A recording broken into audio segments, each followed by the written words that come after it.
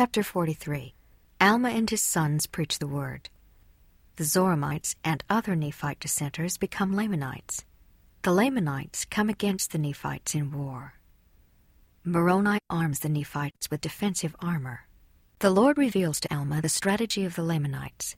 The Nephites defend their homes, liberties, families, and religion. The armies of Moroni and Lehi surround the Lamanites.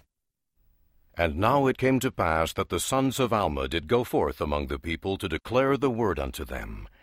And Alma also himself could not rest, and he also went forth. Now we shall say no more concerning their preaching, except that they preached the word and the truth according to the spirit of prophecy and revelation, and they preached after the holy order of God by which they were called. And now I return to an account of the wars between the Nephites and the Lamanites in the 18th year of the reign of the judges. For behold, it came to pass that the Zoramites became Lamanites. Therefore in the commencement of the 18th year the people of the Nephites saw that the Lamanites were coming upon them. Therefore they made preparations for war, yea, they gathered together their armies in the land of Jershon. And it came to pass that the Lamanites came with their thousands, and they came into the land of Antionum, which is the land of the Zoramites. And a man by the name of Zarahemnah was their leader. And now as the Amalekites were of a more wicked and murderous disposition than the Lamanites were, in and of themselves, therefore Zarahemnah appointed chief captains over the Lamanites, and they were all Amalekites and Zoramites. Now this he did that he might preserve their hatred towards the Nephites, that he might bring them into subjection to the accomplishment of his designs. For behold, his designs were to stir up the Lamanites to anger against the Nephites. This he did that he might usurp great power over them, and also that he might gain power over the Nephites by bringing them into bondage. And now the design of the Nephites was to support their lands and their houses and their wives and their children, that they might preserve them from the hands of their enemies, and also that they might preserve their rights and their privileges, yea, and also their liberty, that they might worship God according to their desires. For they knew that if they should fall into the hands of the Lamanites, that whosoever should worship God in spirit and in truth, the true and the living God, the Lamanites would destroy. Yea, and they also knew the extreme hatred of the Lamanites towards their brethren, who were the people of Anti-Nephi-Lehi, who were called the people of Ammon. And they would not take up arms. Yea, they had entered into a covenant, and they would not break it. Therefore, if they should fall into the hands of the Lamanites, they would be destroyed. And the Nephites would not suffer that they should be destroyed. Therefore they gave them lands for their inheritance. And the people of Ammon did give unto the Nephites a large portion of their substance to support their armies. And thus the Nephites were compelled alone to withstand against the Lamanites, who were a compound of Laman and Lemuel, and the sons of Ishmael, and all those who had descended from the Nephites, who were Amalekites and Zoramites, and the descendants of the priests of Noah. Now those descendants were as numerous nearly as were the Nephites, and thus the Nephites were obliged to contend with their brethren even unto bloodshed. And it came to pass, as the armies of the Lamanites had gathered together in the land of Antionum, behold, the armies of the Nephites were prepared to meet them in the land of Jershon. Now the leader of the Nephites, or the man who had been appointed to be the chief captain over the Nephites, now the chief captain took the command of all the armies of the Nephites, and his name was Moroni. And Moroni took all the command and the government of their wars. And he was only 25 years old when he was appointed chief captain over the armies of the Nephites. And it came to pass that he met the Lamanites in the borders of Jershon, and his people were armed with swords and with scimitars and all manner of weapons of war. And when the armies of the Lamanites saw that the people of Nephi, or that Moroni had prepared his people with breastplates and with arm shields, yea, and also shields to defend their heads, and also they were dressed with thick clothing. Now the army of Zarahemnah was not prepared with any such thing. They had only their swords and their scimitars, their bows and their arrows, their stones and their slings.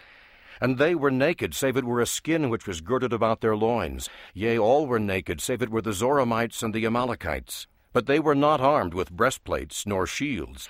Therefore they were exceedingly afraid of the armies of the Nephites because of their armor, notwithstanding their number being so much greater than the Nephites.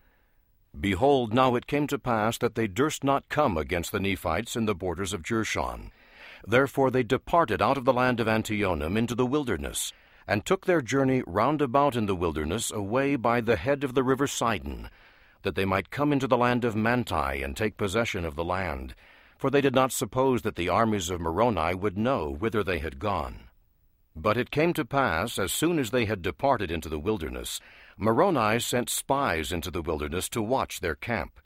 And Moroni, also knowing of the prophecies of Alma, sent certain men unto him, desiring him that he should inquire of the Lord whither the armies of the Nephites should go to defend themselves against the Lamanites.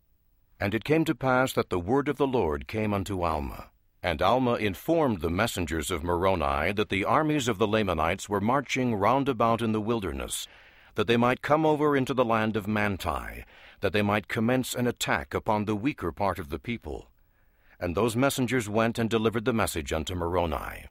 Now Moroni, leaving a part of his army in the land of Jershon, lest by any means a part of the Lamanites should come into that land and take possession of the city, took the remaining part of his army and marched over into the land of Manti.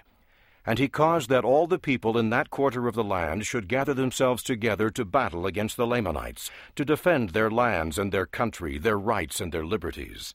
Therefore they were prepared against the time of the coming of the Lamanites. And it came to pass that Moroni caused that his army should be secreted in the valley which was near the bank of the river Sidon, which was on the west of the river Sidon in the wilderness.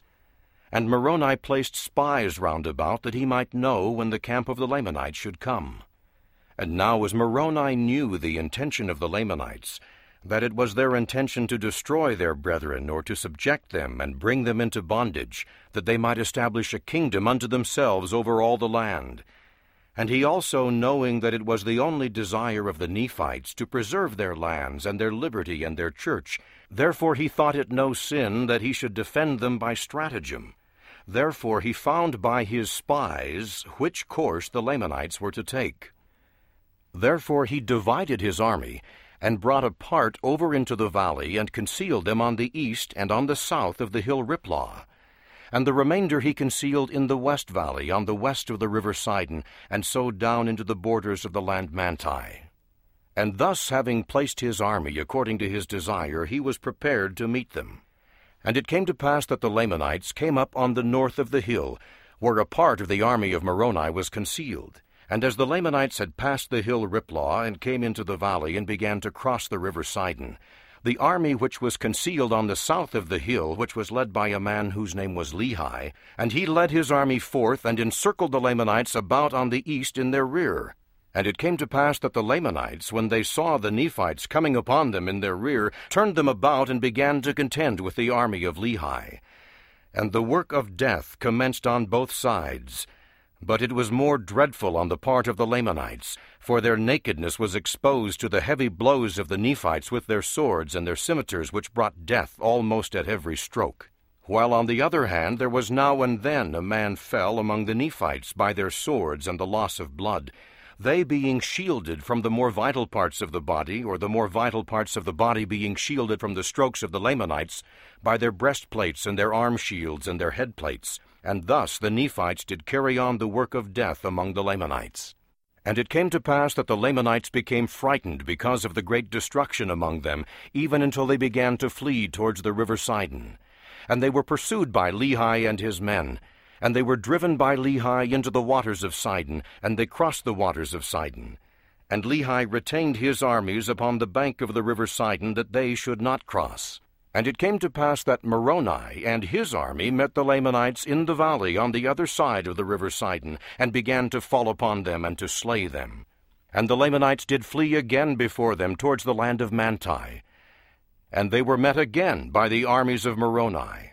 Now in this case the Lamanites did fight exceedingly. Yea, never had the Lamanites been known to fight with such exceedingly great strength and courage, no, not even from the beginning. And they were inspired by the Zoramites and the Amalekites, who were their chief captains and leaders, and by Zerahemnah, who was their chief captain, or their chief leader and commander. Yea, they did fight like dragons, and many of the Nephites were slain by their hands. Yea, for they did smite in two many of their headplates, and they did pierce many of their breastplates, and they did smite off many of their arms.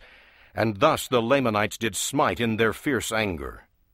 Nevertheless, the Nephites were inspired by a better cause, for they were not fighting for monarchy nor power, but they were fighting for their homes and their liberties, their wives and their children, and their all, yea, for their rights of worship and their church. And they were doing that which they felt was the duty which they owed to their God.